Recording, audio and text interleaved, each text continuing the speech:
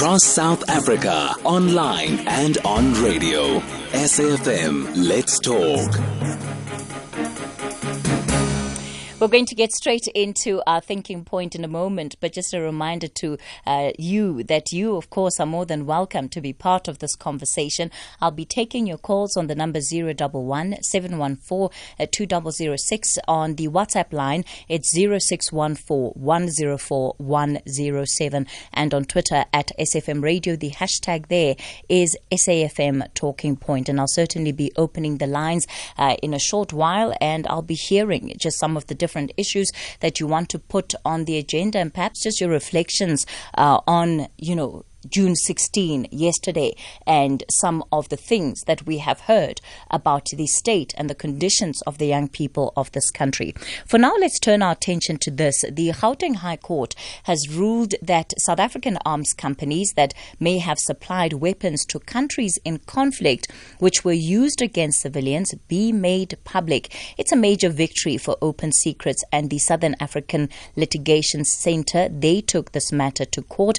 Joining me now is Michael Marchant. He's the head of investigations at Open Secrets. Michael, good morning to you, and thank you for your time this morning. Good morning, Kathy, and good morning to those listening. I think let's just start with the basics here, Michael, for a bit of context. Tell me more about the war that is taking place in Yemen.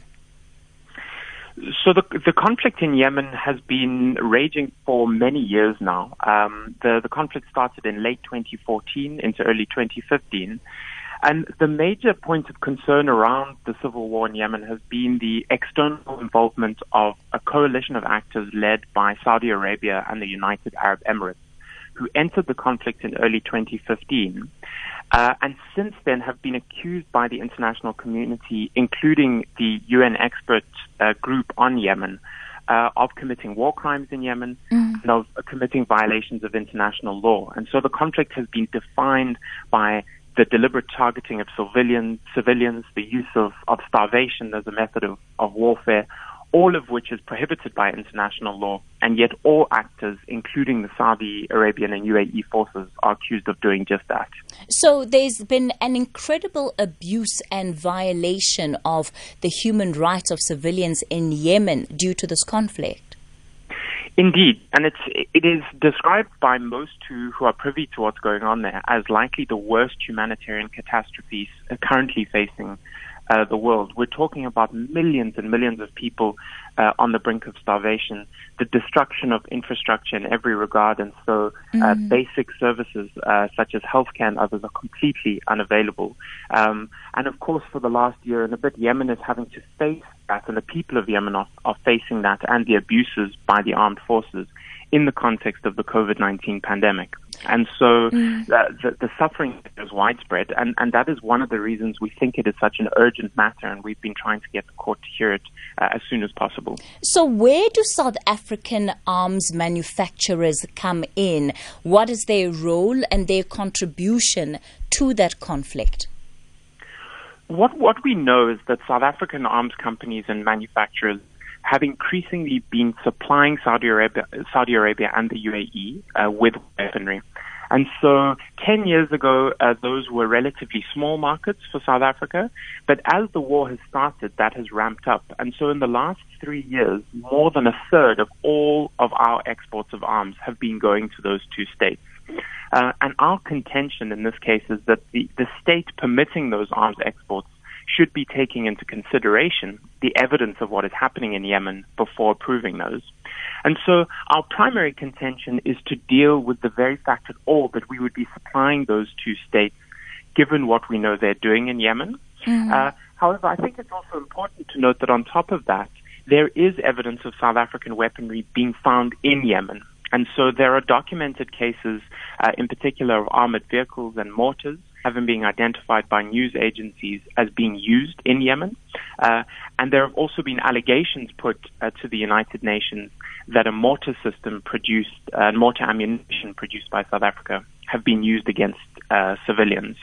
And so we've also put that evidence to the court and said this is an additional consideration that they should take into account. Michael Marchant, I'm going to ask you to stay on the line for me. He's head of investigations at Open Secrets. South Africa, arms manufacturers contributing to this conflict that is resulting in the abuse of human rights. This is of civilians in Yemen. Do you think that South African manufacturers should be prevented from supplying these arms? It's 9:30 and Musa is standing by with your latest news headlines. We'll continue the conversation after this. The Talking Point with Kathy Motlatlana. Weekdays, 9 a.m. till midday. I'm taking your calls on 011-714-2006. That's the number to dial.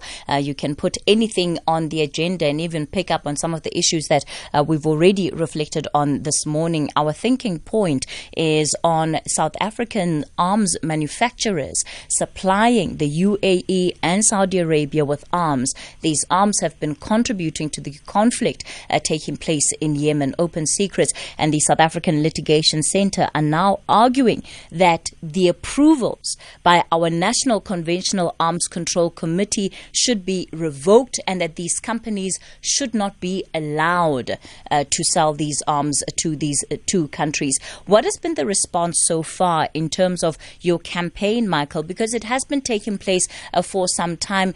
Any responses, at least officially, from the part of the South African government?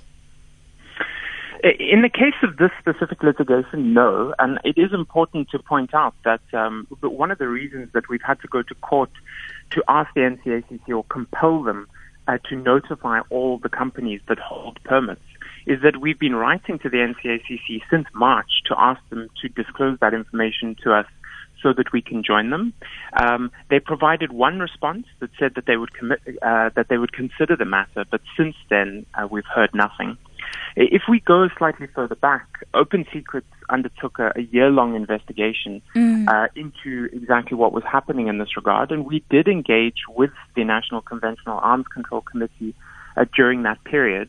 And what their answers showed to us is that they did not appear to be taking these human rights violations into consideration. And so we tried to put the evidence to them of the gross violations that were happening in Yemen, and often their response was honestly inadequate, was an indication that they felt that if that information didn't come to them through a specific channel, even if it was in the public domain, that they would then not consider it. And it's our contention that that's patently unlawful, and that as the regulator, they have to take that kind of information into account.